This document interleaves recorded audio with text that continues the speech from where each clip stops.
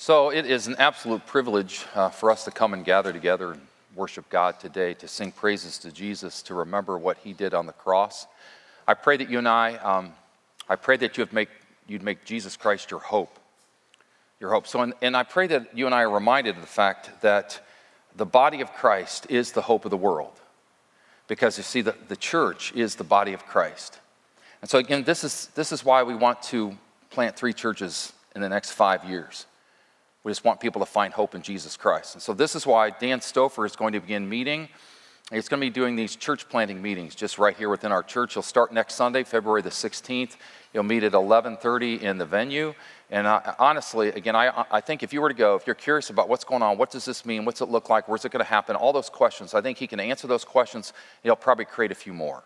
We just simply want to have dialogue together. We just want to pray to God about this. What does this mean? So if you're curious at all, the meetings will begin next Sunday in the venue at 11:30. That'd be great. So I've had the honor over the years of officiating several weddings, and they've been lots of fun. So I got to do a wedding one time on the 12th green of a golf course. That was lots of fun. Got to do a wedding one time at the Columbus Zoo.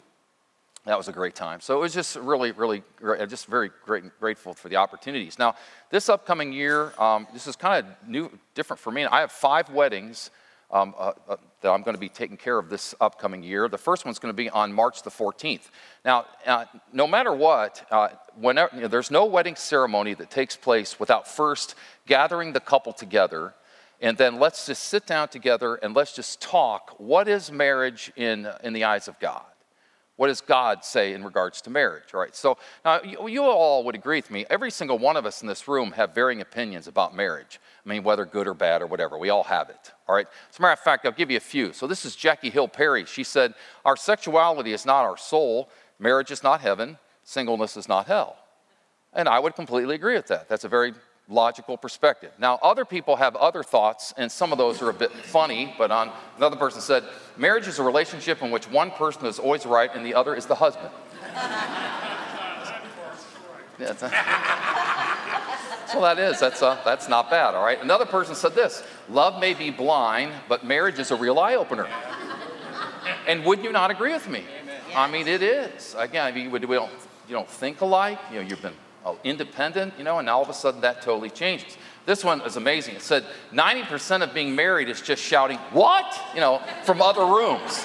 It's like, I say to my kids all the time, did your mom say something to me? What? What, honey? Well, it's like all the time. All right. Now, even Socrates weighed in on marriage. He said, by all means, marry. If you get a good wife, you'll become happy. If you get a bad one, you'll become a philosopher.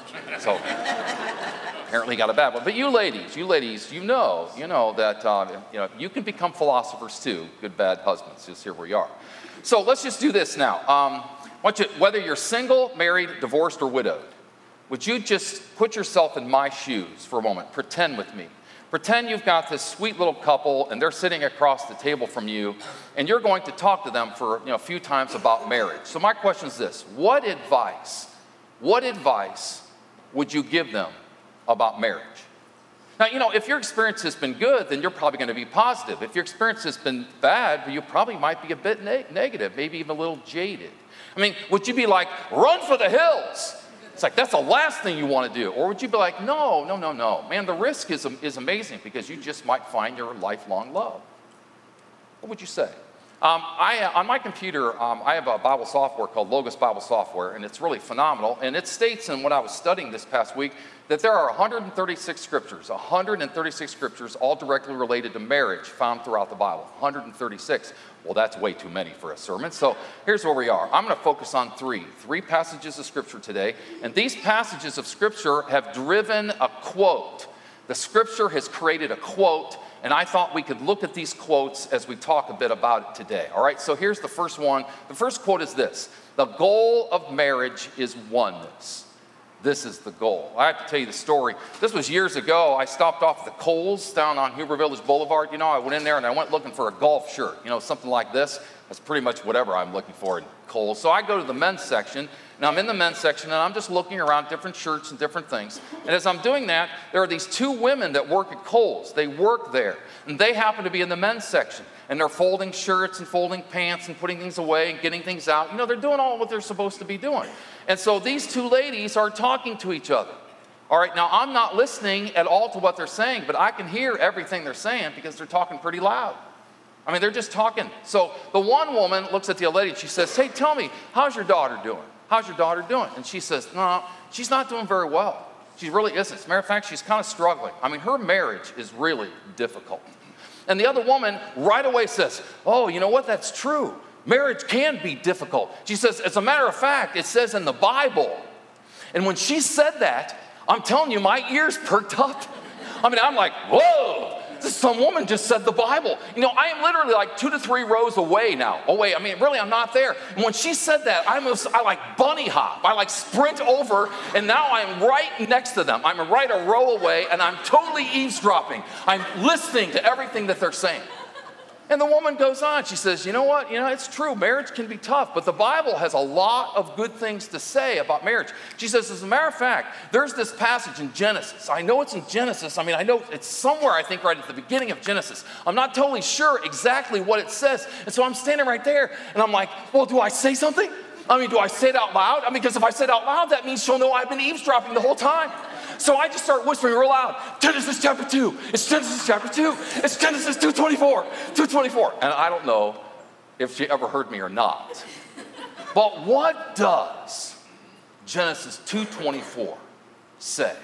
Here's the verse. For this reason, a man will leave his father and mother and be united to his wife, and they will become one flesh. Unified. So again, the goal of every marriage is oneness. That's the goal. But you think about this. The longer a couple stays married, how easy is it to drift away from this oneness and to go back to being two? That's scripture quote number 1. All right, so let's do another one now.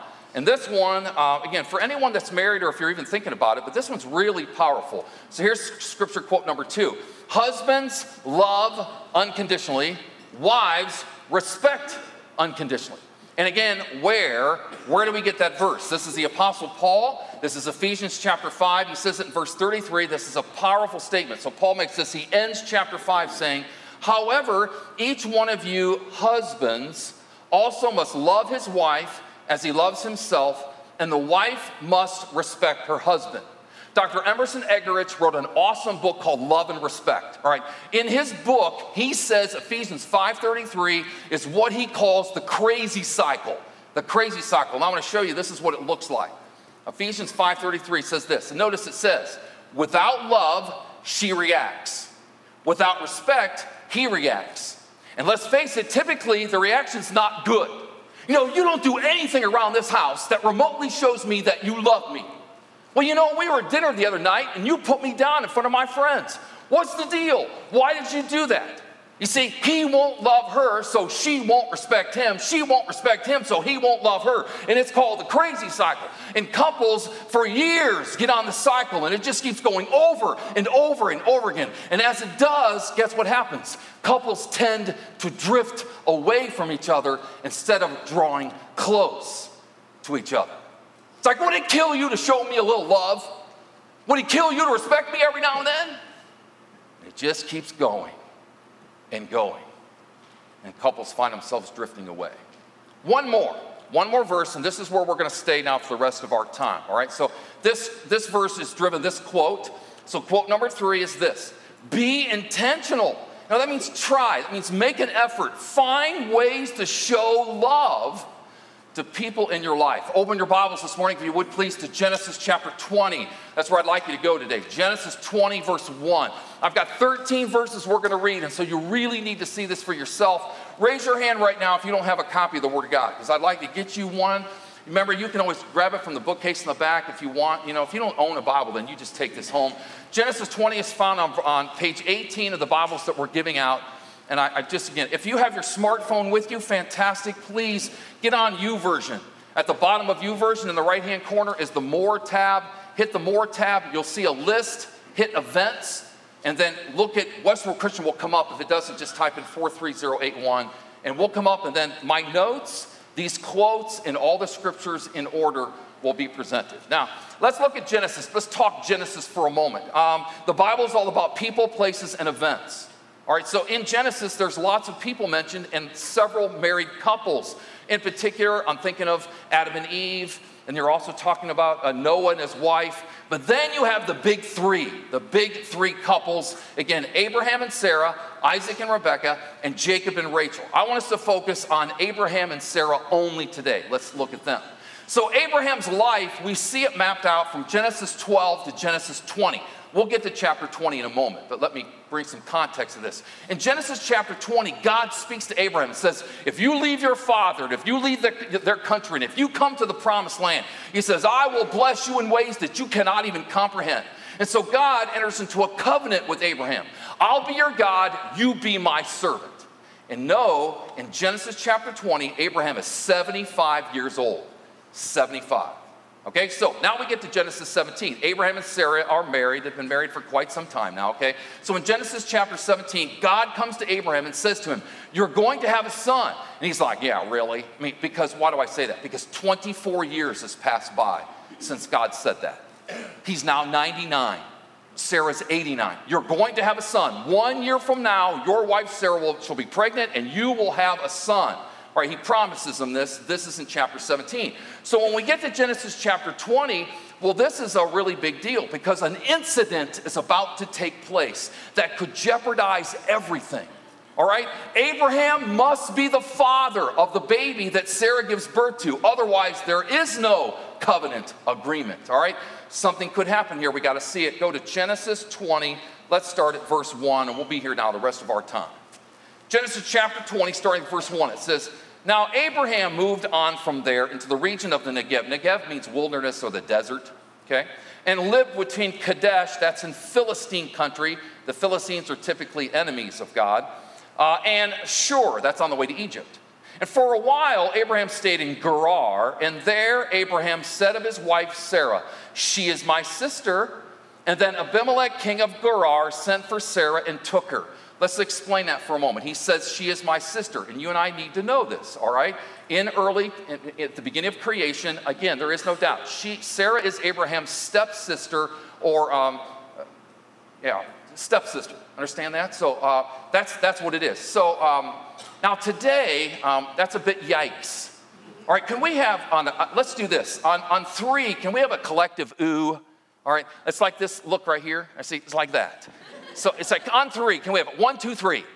It's like, honestly, that's just not the way it's supposed to go. And again, what was accepted at this moment, I want you to know, will be forbidden by the time we get to Leviticus 18. It's that's not what you want to do. All right, verse 3, keep reading now. Verse 3 says, but God came to Abimelech in a dream one night and said to him, you are as good as dead because of the woman that you have taken. She is a married woman. As a matter of fact, look at the screen. This is verse 18. This is how serious God is. He's saying, for the Lord had kept all the women in Abimelech's household from conceiving because of Abraham's wife Sarah. Please get this. Remember, this is he's a king and he has a harem. And so he just basically he said, and Sarah's my sister, he just wants her to be another one of his wives. All right, it's just the way it is. This is the context of where we're at now. Go to verse 4. Let's keep reading. Verse 4. Now Abimelech had not gone near Sarah, so he said, Lord, will you destroy an innocent nation? Did he not say to me, she is my sister, and didn't she also say, he is my brother? I have done this with a clear conscience and clean hands.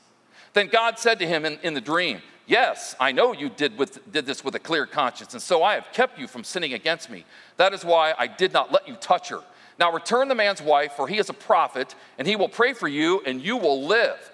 But if you do not return her, you may be sure that you and all who belong to you will die. Get the point? It's like, okay. So early the next morning, something tells me Abimelech couldn't sleep much, okay?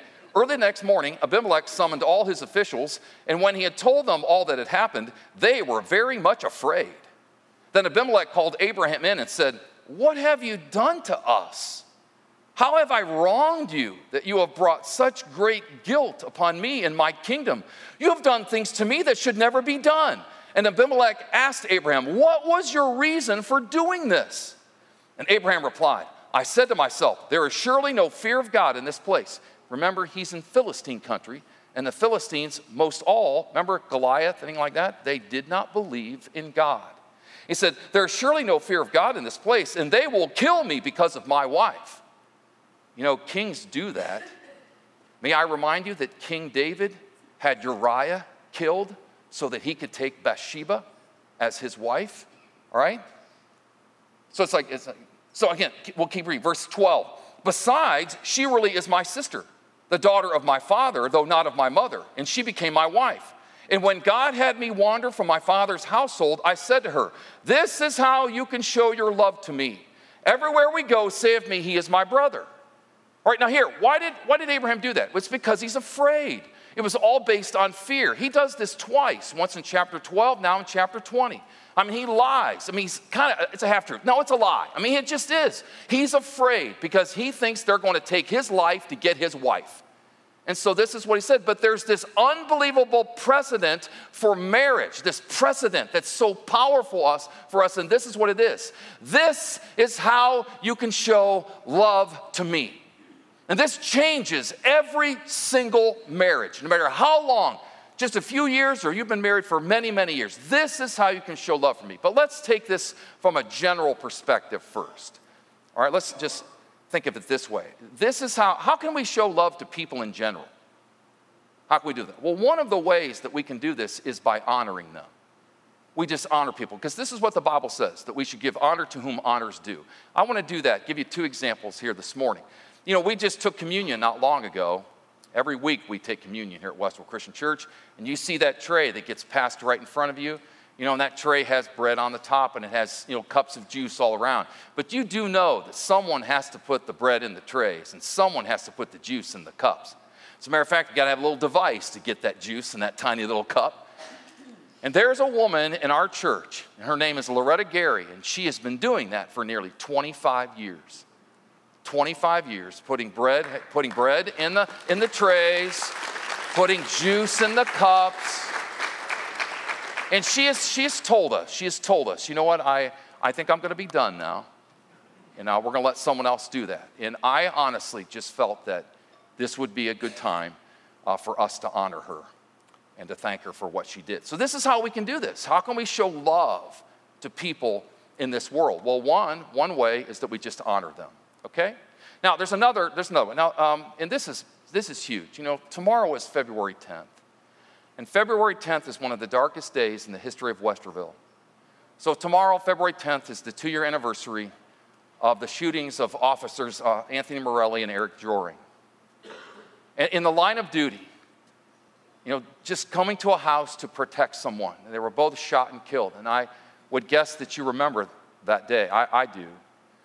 And so that's tomorrow. And what I'd like us to do is I'd like us to take a few seconds, and I'd just like us to pray on behalf of the families of people involved in this. So this we'll just keep this up. But if you could just, if you want to pray for all of them or one, but would you please pray for the families of Eric and Tony, specifically Jamie Joring and Linda Morelli, and their children and their parents and just people that are in their lives. Would you please pray for police officers?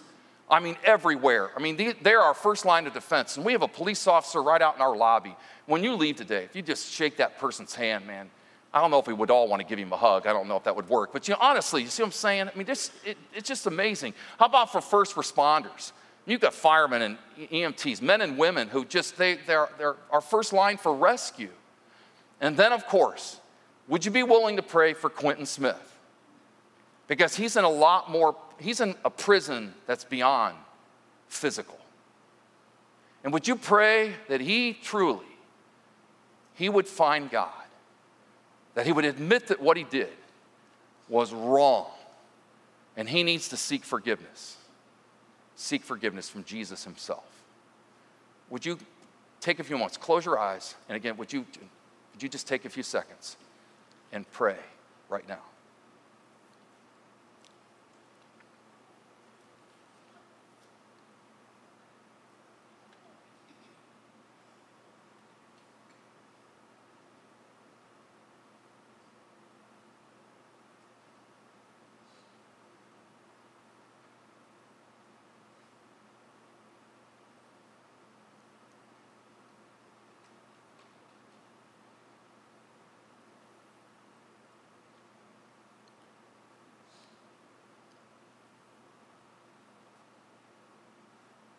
Father God, we lift up Linda Morelli and Jamie Joring to you this day. We lift up their families.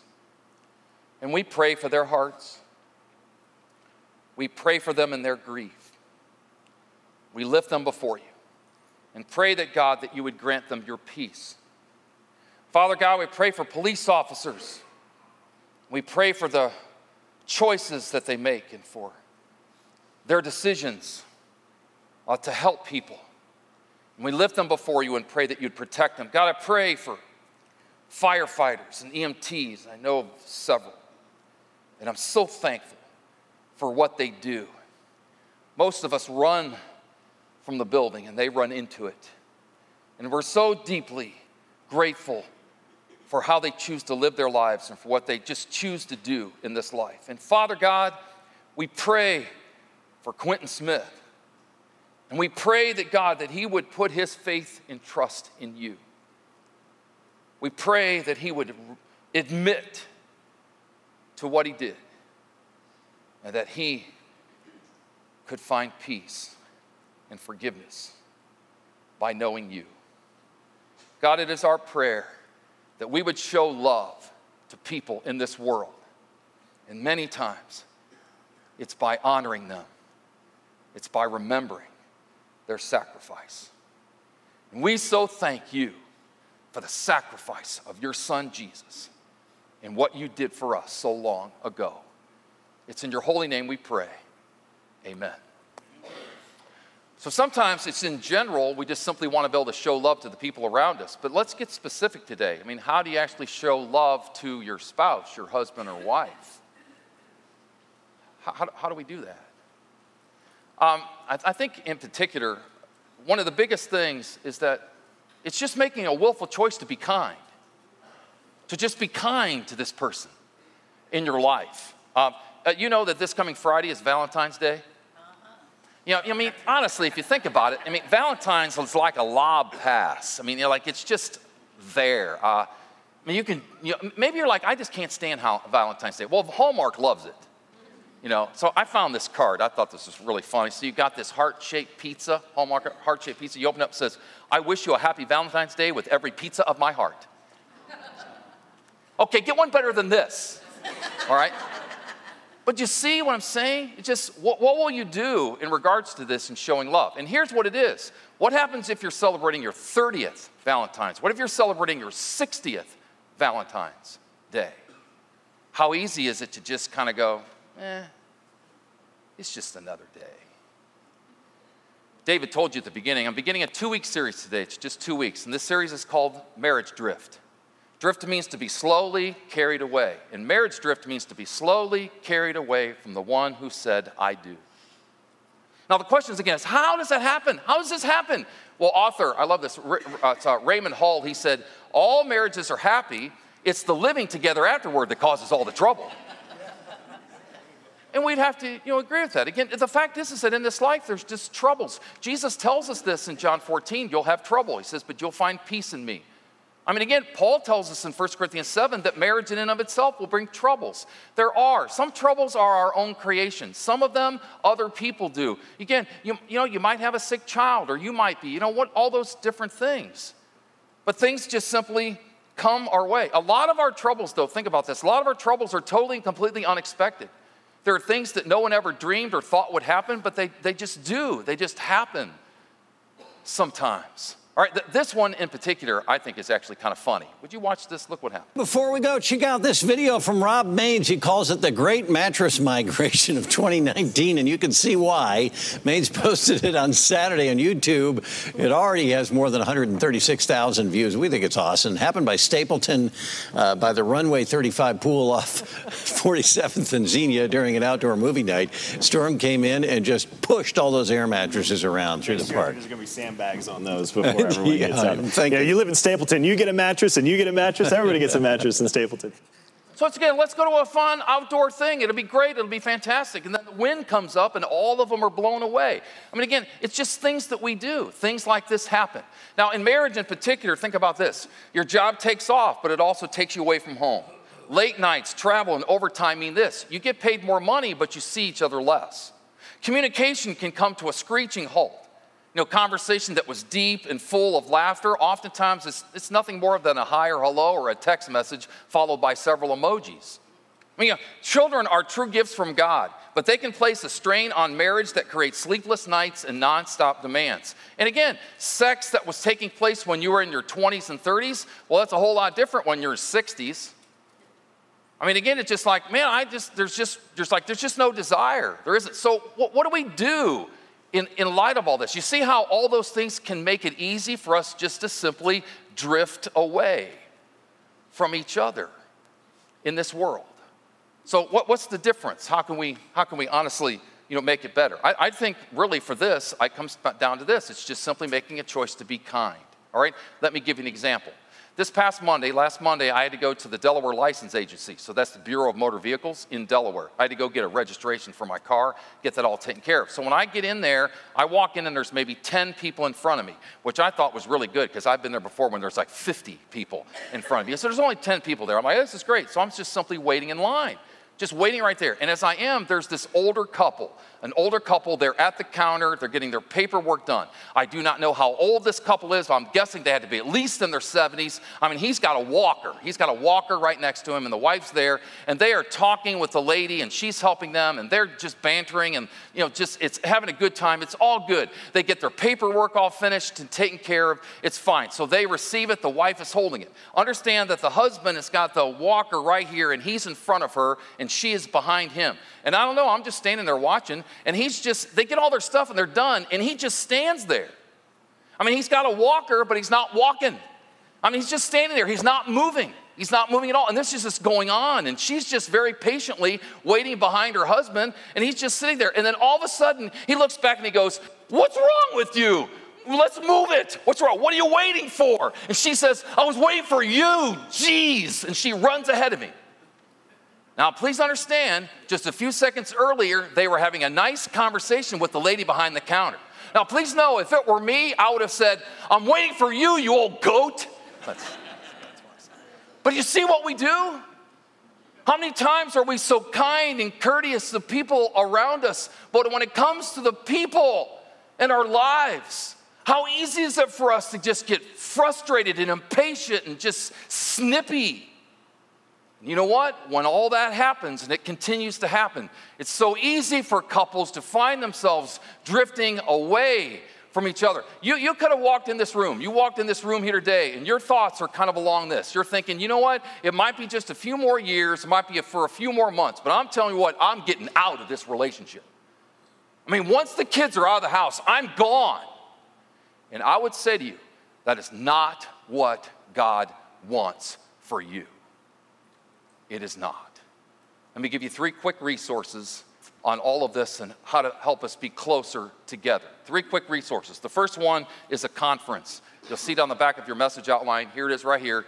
3 conferences. It's an awesome conference. It's a weekend to remember. It's April 3rd to the 5th, and it's at the Columbus Marriott. And I'm telling you, it is a remarkable conference. And maybe this is exactly what your marriage needs. If this is something that you could do, something you could go to, work out, I promise you, it would be unbelievably beneficial for your marriage. The other 2 resources that I have for you today are these. It's 2 books written by the same guy. It's Gary Thomas. Gary wrote this book called Sacred Marriage. It's one of the best books I've ever read on marriage. And he asked this question right here. He says, what if God designed marriage to make us holy more than to make us happy? Because let's face it, folks, no marriage is happy all the time. Again, no spouse can make you happy all the time. They don't possess that superpower. They just don't. All right, then he followed this book up with another book. This one I think is even better than the first one. It's called A Lifelong Love. And the question is, what if marriage is about more than just staying together? What if marriage is more about us being one?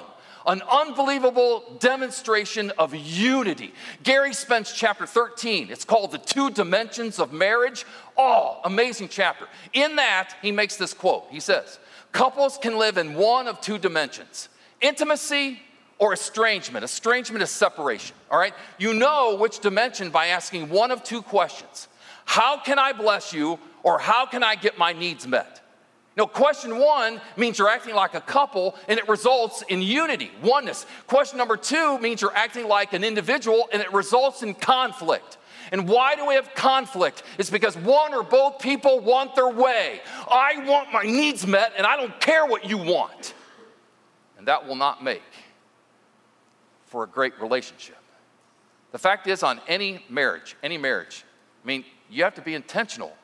We have to find ways to show love. I went into my office it was a couple weeks ago, and when I went in there was a fortune cookie on my desk. And I absolutely guarantee you Mark Steyer's the one that put it there. I just know it is. It's just a fact. So it's on my desk. I break it open. I eat the cookie, and this is the fortune cookie. It says this: any rough times are behind you. Does anyone believe that? No. Seriously, there's no way. And here, you're here today, and maybe you're having a rough time. If you're single, married, widowed, or divorced, if you're having any kind of rough time in your relationship, any kind, here's what I recommend, my encouragement: turn to Jesus Christ.